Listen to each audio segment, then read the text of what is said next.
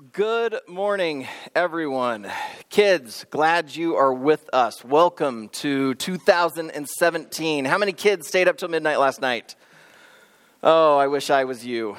Actually, I don't. I got to stay up and watch a new movie. I had never seen the Jason Bourne movie. It was really, really good, but man alive, 5:45 came way too soon this morning. I was not a happy camper when the radio started saying, get out of bed. But also, welcome to the Waverly Veterans Post. You like our new digs? Yeah, this is great. Jeff was not trying to mislead you at all. It was interesting this morning, but we knew it would be interesting this morning. And so no one was frazzled, no one was getting mad, no one threw anything. It was actually a good morning, well, other than my son. But yeah, it was a good morning.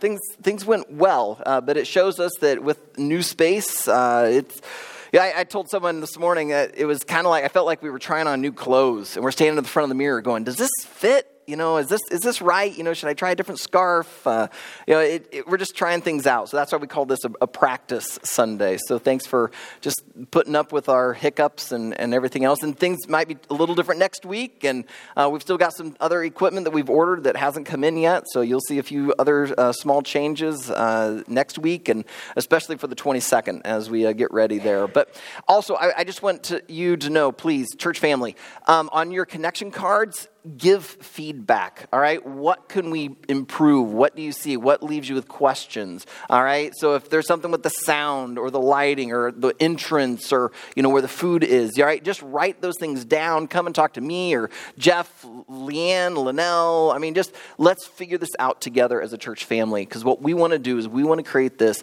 as a welcoming environment, because who knows what God will do. We might just continue to grow steadily. We might pause for a bit. God might bring a bunch of people all at once. We don't know what he's going to do.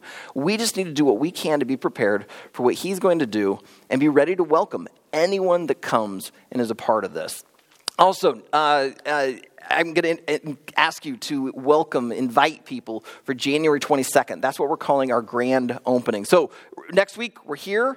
On the 15th, we're back at the Civic Center. This place was already booked for a conference. And then we come back here on the 22nd, and we're calling that our grand opening. So we're hoping that a couple of weeks of practice here, we'll be ready for the 22nd. Things will go a lot smoother, and we'll just be ready to welcome people. So if you're inviting friends to come and check out Riverwood, please use that connection card. Not the connection card, the invite card that's inside. It says, come grow with us. Use that. If you want another one, there's a couple more back on the table. Take those, give those to your coworkers, to your neighbors. Just keep inviting. Push people to January 22nd. And we would love to have them be a part. We're going to start a brand new series on the 22nd.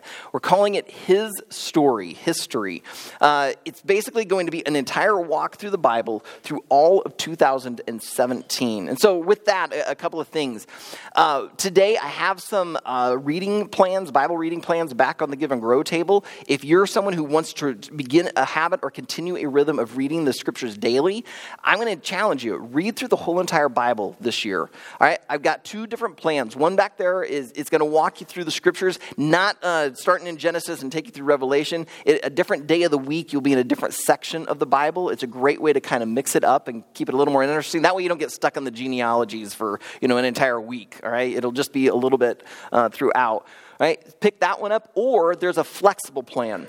That way, if you are a overachiever, you can start marking off what chapters you've read, and you could read the whole Bible in 6 months if you wanted. Or if you're like most average Americans, you would use that flexible plan and read the Bible in about 3 years. All right? It allows you to read at whatever pace, and that way you know what you've read. You just can check off the chapters, and you know what you've read and where you can go, and then you can jump all around, go where you want to, or you can start in Genesis and work your way through Revelation. All right? So that one's also on the back table. But with that, with our history series, I'm also going to be rolling out a different Bible reading plan. I'm going to roll it out in quarters. That way people who are new to join us, they can jump in 3 months in with us.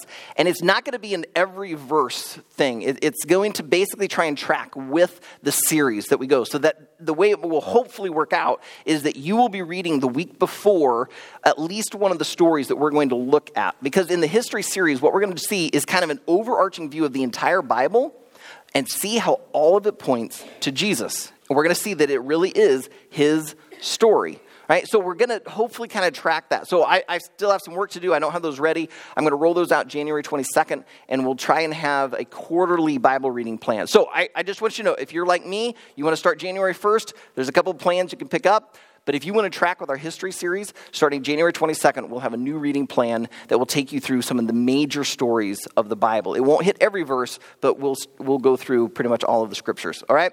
Well, speaking of new series, today we start a brand new series called Values. I thought as we get ready to launch, in this new facility and kind of hopefully welcome some new people into our church family, I thought it'd be good for us as a church family to see what is it that we value? What is it that we are about? And so I can't help but think all this week about values. And I realized that every single business you ever have done business with has values. Now, some businesses, they actually will publish their values. Some, they don't. But it doesn't take long after working with that business to figure out what they value. Sometimes it's just they value your money. They don't really value you. They just want your money. All right, but there's some, they really take their values seriously. And so because the kids were going to be in here, I thought it would be fun for us to look at Disneyland. Disneyland. Any kids here like Disney? Like the Disney movies? Okay, even adults are raising their hands. All right, yes, many of us like Disney. Did you know that not only does Disney have values, but their theme parks have values? All right, no, they're not up there. Don't put them up yet. I want to hear, does anyone have a guess? What is one of Disneyland's values? All right, fine.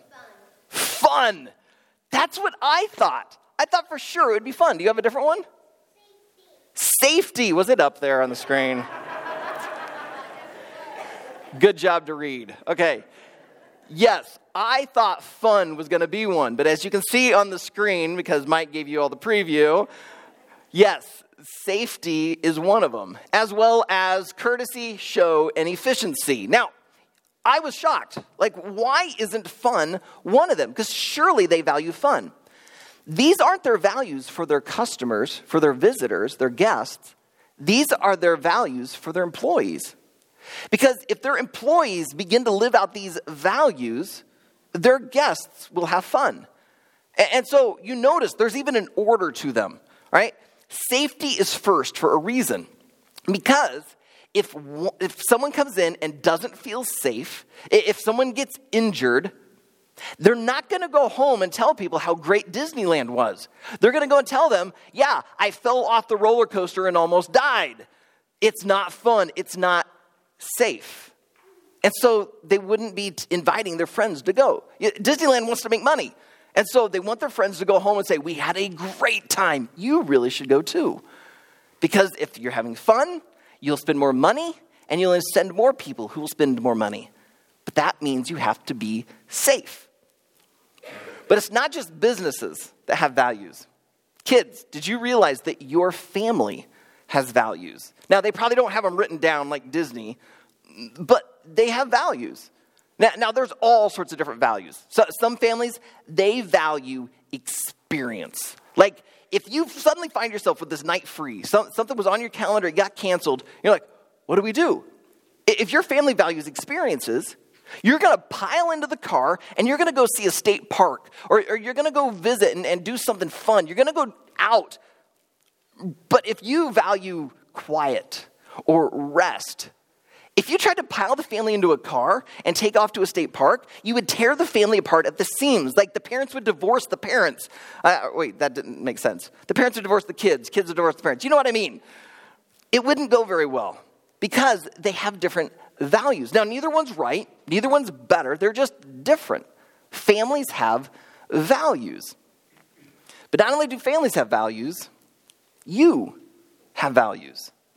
Each of you have deeply held core convictions. Some of them were kind of taught to you through those family values. Some of them you're just born with. For instance, some of you might value winning. Like, you work hard, you compete, whether it's a chess game, a football game, getting grades, it doesn't matter. You want to do your best. And so if you get on a team with someone and they're not doing their best, it drives you nuts. Or you have to do a school project with someone and the other person is just slacking in their work. You can't stand it because you have to do your best. You want to win. Others of you, you might value comfort. And so when mom or dad says, hey, can you help me with something? You don't just do it. You will find the absolute easiest way possible to get it done. You will do the minimum standard because you value comfort. And so if mom says, vacuum your room, you'll vacuum it. Forget picking up the toys that are around. You want it done as quickly as possible so you can get back to reading your comic books because you want to be comfortable. That's what you value. Maybe you value honesty. Like, you can't stand it when someone tells you, it's somewhat the truth, but it's not the full truth. I mean, that just drives you bonkers. Like the whole idea of political correctness, you just can't take it. You just tend to be a little more blunt because you value honesty. You'd rather have it raw and authentic than to have it sugar-coated at all because you value honesty. I could go on and on and on. There are so many different things that people value. But I'm trying to help you see that businesses have values, families have values, people have values. And so it would make sense that churches also have values. Now, I know some churches that if you went to their website, you could find their mission statement, and on that page would probably be a list of their values. But sometimes you'll see the published values, and you go and visit, and you discover a different set of values. For instance, one church may say that they value friendliness. Like that's really important to them. And they feel really friendly because when they show up to church, they see all their friends, they have a great time, they reconnect, and they walk away going, this is the friendliest church in the world. But the new person, the visitor walks in, no one greets them, no one says hello, no one shows them where the kids' room is, no one shows them where the restrooms are, no one greets them. They walk out of that church thinking, that's the unfriendliest church in the world. They said they were really friendly, but they have a different value. Because it was obvious that they didn't value new people. They just valued their friends. And to them, that was friendliness. Some churches, they do a better job of actually fulfilling their values. They'll say these are their values and they'll actually live them out. But sometimes they will have so many values that you can't even remember them. I worked on staff at a church one time that had 10 values. Keep in mind, I was on staff at this church. I could not even tell you what all 10 were. I mean, I tried to memorize them, but there were so many. I mean, it was like they valued everything. I think only the senior pastor, maybe 2 of the elders, actually knew what our values were.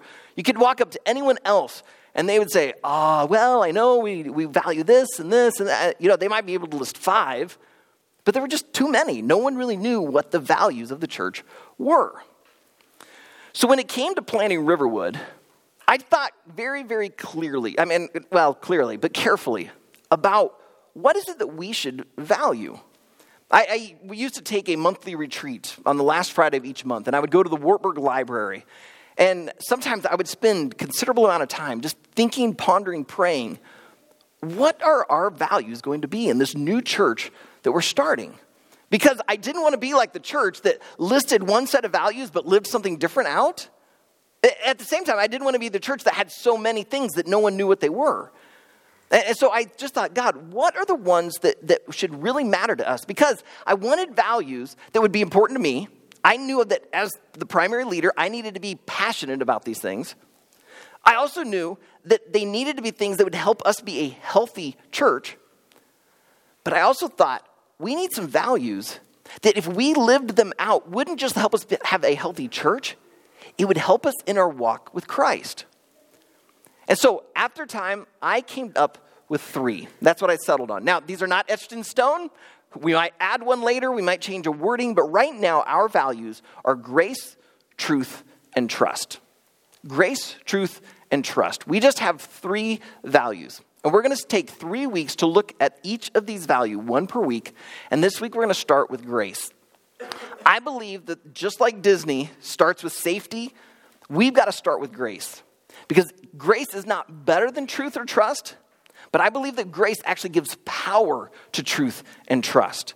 That when you get the grace part of this right, it helps your truth and your trust to be lived out even better and we see God do even more effective ministry.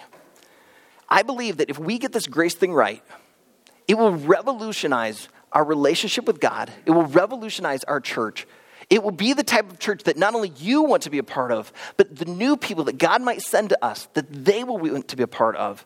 And it will empower us to watch God do what only he can do. And it all starts with grace. And so that's where we begin today. So let's pray. Father, as we jump into the scriptures today, I pray that you would be our primary teacher and communicator. Pray that you would take the bit of preparation I've done and use it for your glory, but you would use it for the benefit of those who've come on this New Year's Day, this January 1st. And as they think of the new year to come, that today you have strategically chosen for them to hear about this topic of grace, to sing about it, to think about it, to thank you for it. And that you would help us to see just how amazing grace is, and it would lead us to have the best year of our life ever. So that's why we ask right now that you would open our ears and our heart to what you want to say. And it's in Jesus' name we pray together. Amen. To look at this topic of grace, we're going to go into Ephesians chapter 2. So if you brought a Bible or you got a Bible app on your phone, open it up to Ephesians 2. If you were like me and you'd prefer a paper copy and you don't have one, totally feel free to get up and go over to the table and pick a Bible up. I do have the scripture on the screen for you. But Ephesians chapter 2, as you're turning to Ephesians, I'm just going to confess, this is one of my favorite chapters in all of Scripture. There are several chapters I really like. I could tell you about Psalm 139 or Romans 5 or Philippians 2, and yes, even Ezekiel 47, Riverwood's key passage. But this one ranks right up there. And just to let you know how much it ranks up there, the meaning of each of my 4 children's names come from Ephesians 2. Now, I'm not going to take the time to explain them all, but if you want to, find my children. They're all here today. Ask them, what's your verse? Because they all know, here's what my name means, here's my verse. And in fact, you might see, some of my children raising their hand today as we hit their verse. All right, so Ephesians chapter 2, we're going to do verses 1 through 10 today. Let me read. And you were dead in the trespasses and sins in which you once walked, following the course of this world, following the prince of the power of the air, the spirit that is now at work in the sons of disobedience, among whom we all once lived in the passions of our flesh, carrying out the desires of the body and the mind, and were by nature children of wrath, like the rest of mankind. But God, being rich in mercy, because of the great love with which he loved us, even when we were dead in our trespasses, made us alive together with Christ. By grace you have been saved, and raised us up with him and seated us with him in the heavenly places in Christ Jesus, so that in the coming ages he might show the immeasurable riches of his grace in kindness toward us in Christ Jesus. For by grace you have been saved through faith. And this is not your own doing. It is the gift of God, not a result of works so that no one may boast. For we are his workmanship, created in Christ Jesus for good works, which God prepared beforehand, that we should walk in them. Now, a really wise preacher would take Ephesians 2, turn this into about a 4 or 8 week series and walk through it and help you just see how amazing this grace is. But I am foolishly going to attempt to talk about this in 1 week, all right? So this is a topic that needs delved in, it needs looked at. And so if you have the time, go get a book like Philip Yancey's What's So Amazing About Grace? Or Jerry Bridges has a book called Transforming Grace. I've not read that one particularly, but I read several reviews this week that just talked about how great it was. Find a book like one of these and read, study up, because grace is the foundation of our faith. And if Riverwood is going to say, we value grace and we place it first for a reason, you might want to know a little bit more of why. Today, I hope to help you see a little bit more of why. As we walk through it, I see 4 things about grace. Now, thankfully, they all start with the letter S. And so you know that this is going to be a good sermon because it alliterates, all right? Okay, not necessarily. But my hope is that at least one of these S's will cause you to walk out of here today just blown away by the grace of God. And it would radically set up your 2017 to be a phenomenal year because one of these S's reminds you of just how amazing God's grace is. The first S today is saved. It's through grace that we are saved. I mean, just look at verse 5, it says it, and then it says it again in verse 8. Let's look at verse 8. For by grace you have been saved through faith. It can't get any clearer than that. I mean, it's right there in your face. It's by grace you are saved. And so, if you are a follower of Jesus, it is by grace you've been saved. It's nothing that you did. It's nothing you did to impress God. It's nothing that you did to make God go, all right, I'll let this one in. No, it is God's grace. It is all Him. And to make the point clear, notice the end of verse 8. He says that it's by grace you have been saved, and this is not your own doing. It is the gift of God. We just celebrated Christmas. Hey, kids, did you have a good Christmas? Yeah, how many of you kids got gifts? Every hand should be up. If you didn't get a gift, I'm going to change that, okay? All right, yeah, you almost all got gifts. Now, how many of you got the gift, unwrapped it, and went, oh, thank you, Mom and Dad? Okay, good. You got to make sure you say thank you. Okay, then how many of you took it, smashed it on the ground, stomped on it, broke it to pieces, threw it across the room, and then said, can I have another? Okay, you're lying. All right, no, none of you did that. You were thankful for the gift. Now, how many of you deserved the gift you got? No hands should be up. If you deserved it, it wasn't a gift. A gift is not given to you because of something you did. A gift is given to you because you are loved. It was given to you out of the love of your mom and dad or your siblings or your aunt and uncle or grandma and grandpa or your friends. It was nothing that you did to get the gift. You just receive a gift. When it comes to this salvation, this being saved from our sin, being saved from an eternity separated from God, we just receive it. It comes out of God's love, and there's nothing you did to get it. But likewise, just as you don't take a gift and smash it on the ground, when you truly understand the grace of God, you don't take this gift of Jesus and then go and gladly sin. You see, some people, when they hear about grace, they're so blown away by it. They're like, you mean like I could get away with anything and God will just always love me and forgive me? Awesome! But when you realize the cost of this gift was the life of Jesus, you do not take this gift and smash it on the ground and then say, God, can I have another one? You realize how precious this is. This is God's gift to you. It was nothing you did. It's out of His love. It's out of His mercy. It's out of His grace. That right there is amazing. That right there is worth celebrating. But it doesn't stop there. Because it's not just through grace that you're saved. It is also through grace that you are sanctified. It is through grace you are sanctified. All right, kids, say this word, sanctification. All right, you guys just learned a nice big word that people go and spend $15,000 for a seminary degree. All right, you guys are now smarter than a fifth grader. All right, good job, sanctification, but you got to know what it means.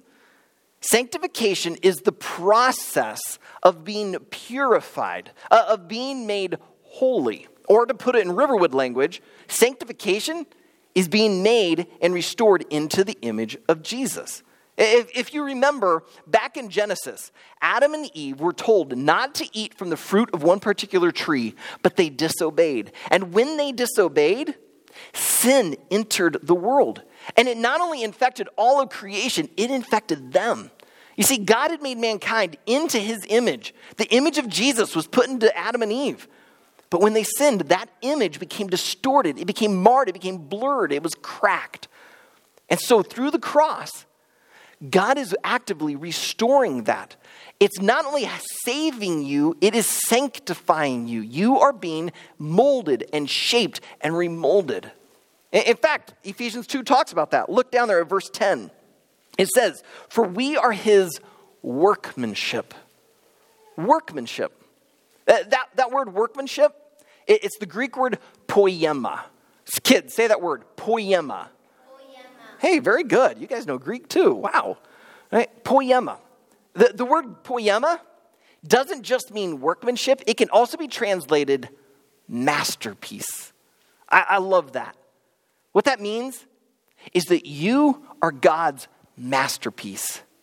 God made you like a work of art. And what that means then is that not only through grace you've been saved, but through his grace, he's continuing to work to mold you and shape you and chisel you and get you into that image of Jesus. And he's restoring that image within you. But what that means is that if God's at work, he can use anything, even the junk.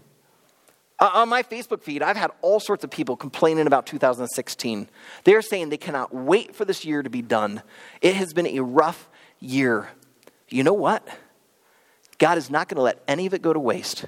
If they follow Jesus, God will use even the tough stuff that they've gone through to mold them and shape them to be more like Christ so that they will love like Jesus loved and live like Jesus lived. In fact, Paul, when he was writing to the church in Rome, said that very thing.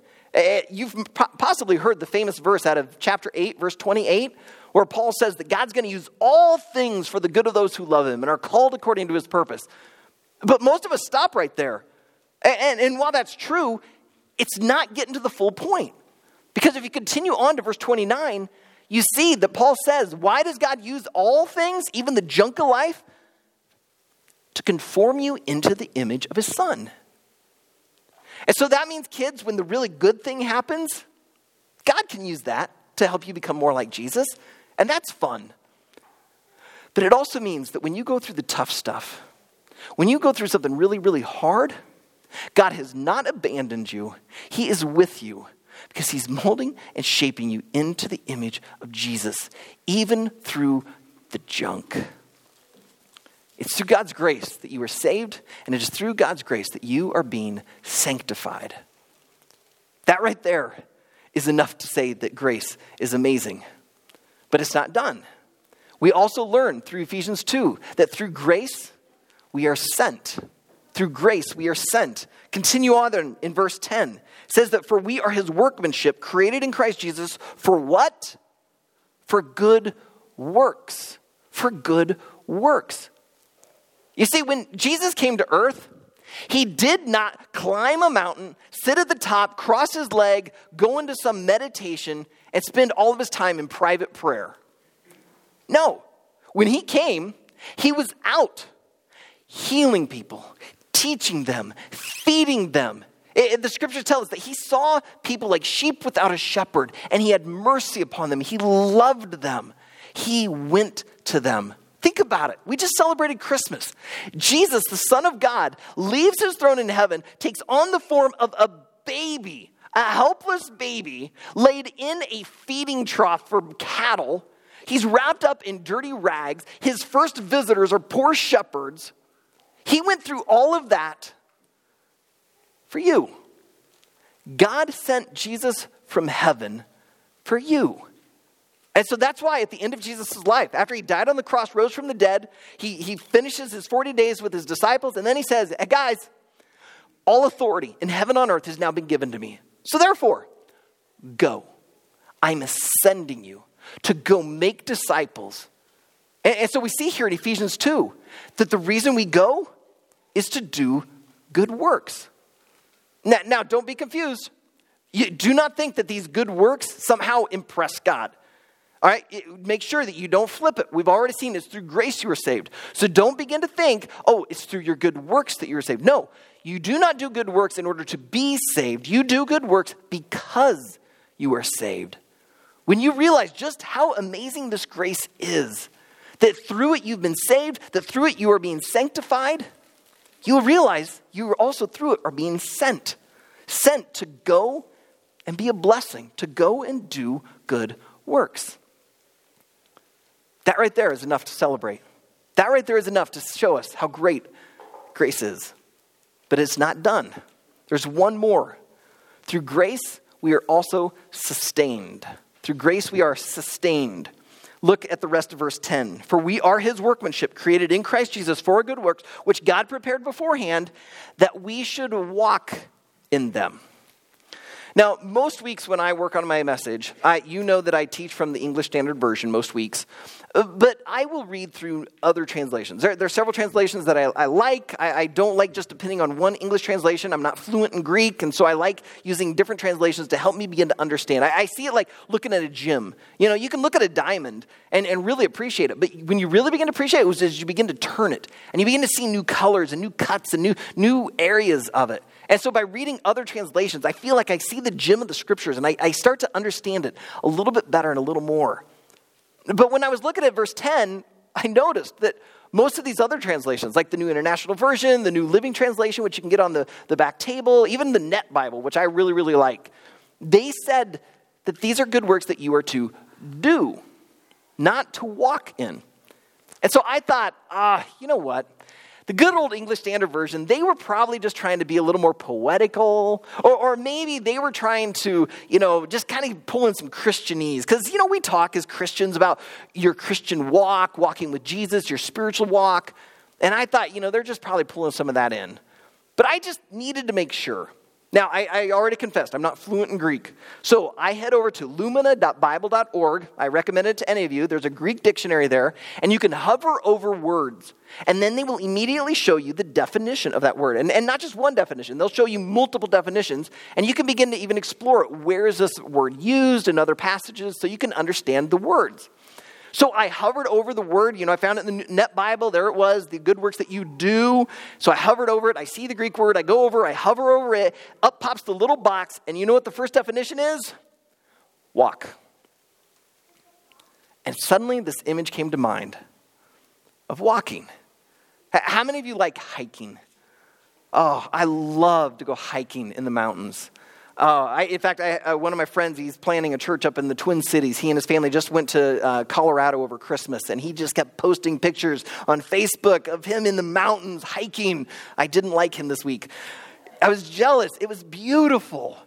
Oh, if I could, I'd live in the mountains, and I'd go hiking every day, and man, I could sense and see God. All right, like this. I love looking out these windows and seeing nature. It's one of the ways that I connect with God.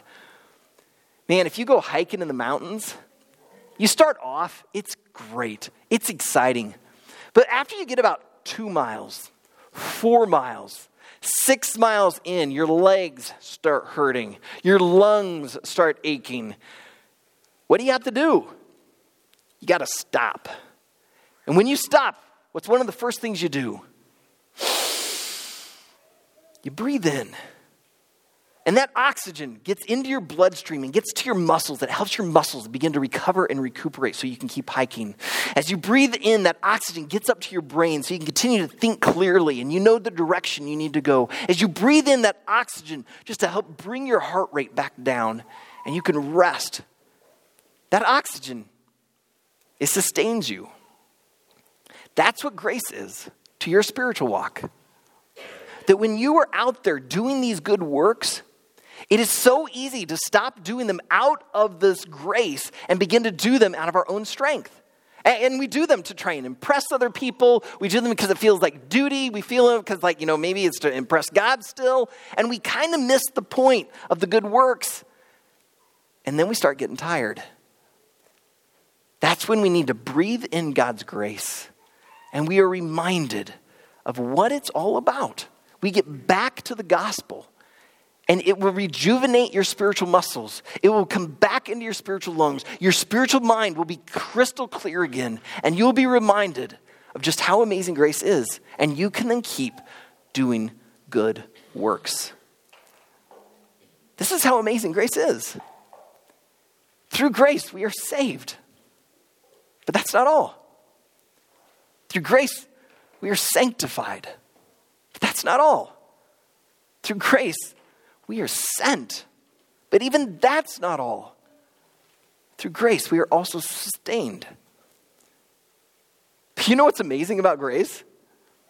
Is that even this is not the totality of grace. Like, looking at these 4 things, it's mind-blowing to me. And yet, this isn't even it. It's like we've thrown a stone and we've skipped it across the water. The power of grace comes when we not only see these things, we begin to plumb deep. Because when you think about it, Through grace, your relationship with God is revolutionized. You've been saved. God is actively sanctifying you. He is sending you to work through you. And now he is sustaining you. As you head into 2017, if you're feeling tired at all spiritually, come back to grace and let God be that source for you. May you realize that you're saved, you're sanctified, you're sent, and you're sustained. But even that's not all. Kids, how many of you have a brother or sister? Problem is, I know all of you kids, so your hands should all be up. Okay, all of you have a brother or sister. Okay, hands down. How many of you have ever had your brother or sister do something that makes you mad or sad? Okay, if your hand's not up, you're not being truthful. Okay, yeah, pretty much all of you. Your brother, your sister, they've made you mad. They've said hurtful words. They've taken your toy, and you've lost it with them. If you don't forgive them, if you stay angry at them, your relationship with them is broken. Because you're not going to want to hang out with them. You're not going to want to play a game. You're not going to trust them. When they ask you for something, you're not going to want to give it. Your relationship with them is broken. The only way to fix the relationship is to give your brother or sister grace. And when you give them grace, guess what just happened? You just saved the relationship. And not only saved it, you just strengthened it. And not only did you strengthen it, you just did something good for them. It was like you were being sent to them. And not only that, you just set it up that your relationship would go on and on and on by giving them grace. My brother was a stereotypical redhead, which means he lost his temper pretty much every day of his life until he was probably 12. I can't tell you how many times he and I got into fights and arguments. My parents are here today. You can ask them. They thought my brother and I would grow up hating each other. Right? Now, I will admit, I instigated a lot of it. I loved to pull pranks on him. I knew exactly the words to say. I could prod and poke him, and he probably lost his temper a lot because of me. But the thing is, I didn't like to fight. I was a little stronger because I was older. I could beat him, but I didn't like it because he had no fear. He didn't mind getting hurt. And so he would come at me with a fury that scared me. So I became really accomplished at locking myself in the bathroom. I can tell you, I could get that door shut and locked in like 0.3 nanoseconds. All right? I was a master at it. And yet, my brother, if he was here today, I could give him a huge hug. I love my brother. He is an awesome guy. In fact, he and his wife have helped support Riverwood financially, prayerfully. They gave to our new campaign. That's the awesomeness of my brother. And the reason we have the relationship we have is because he was willing to give me grace, and I was willing to give him grace. Grace doesn't just revolutionize your relationship with God. Grace will revolutionize your relationship with others. So kids, if you want to have a relationship like I have with my brother, you are going to have to give grace. And when your moms and dads make you mad, you're going to have to give them grace. Moms and dads, when your kids make you irate, you're going to have to give them grace. If you want to have the type of marriage that I believe you really want, grace. If you want to see your coworkers have great relationships, grace. If you want to see 2017 a phenomenal year of relationships, it isn't just in your relationship with God. Grace is also powerful in your relationship with others. And if we are going to be the type of church that God calls us to be, it means we have to give grace to one another as well as to anyone new who walks in those doors on a Sunday morning. Because we don't know who God might send us. You might see the person. They may walk in a tie. They may be driving in a Cadillac or a Lincoln. You may be thinking, this person's got it all together. And inside, they're wrestling with an addiction. You may see someone walk in. Their clothes don't look the best. You find out they live in a trailer park. They don't have a great job. Maybe they're unemployed. We give them grace. It doesn't matter who they are, what condition they're in. Everyone needs grace from us and from Jesus. And so we're going to give it. We're going to lead with grace. Now, don't mishear me. It does not mean that when they walk in and we find out their mess, go, no big deal. Doesn't matter. God doesn't care. No. We've got to apply truth. This is why at Riverwood we say we lead with grace, but we lean on truth. But the reason we don't lead with truth is that a church that says, oh, it's all about truth, when they find out the addiction, they say, well, go clean up your act before you come back. And that's missing the point. Jesus did not come to earth and say, all right, I'm here, you guys get it all together, and then I'll die for you. No, Romans 5 says that while we were still weak, while we were still sinners, while we were even enemies of God, Christ died for us. He led with grace. So we will lead with grace in those relationships. And even if we find out they're wrestling with an addiction, we give them grace. Because when we look at our own lives, we realize we're not perfect. We don't have it all together. But if God can give us grace, then we can give them grace. And that's when we put the hand around them and we say, let's do this together. Because the truth says that addiction's killing them. It's ruining them. To have an addiction means you're setting up that addiction as your God. But if you're going to be like Jesus, the Father needs to be your primary objective. So to put God first in your life, you got to get rid of the addiction. So we've got to lean on truth. But to help them get there, we've got to lead with grace. Because they aren't going to care what we know until they know how much we care. This is why we have to live out grace. It will help us to be the church that God's called us to be the type of church that our community needs. And it happens when we first ourselves realize the power of God's grace and let it revolutionize our relationship with Him. And when we realize that it is through grace we are saved, it's through grace we are being sanctified, it's through grace we are sent, and then it's through grace that we are sustained. It causes us to want to go and to do these good works, to give grace to others, and we will watch God revolutionize their lives.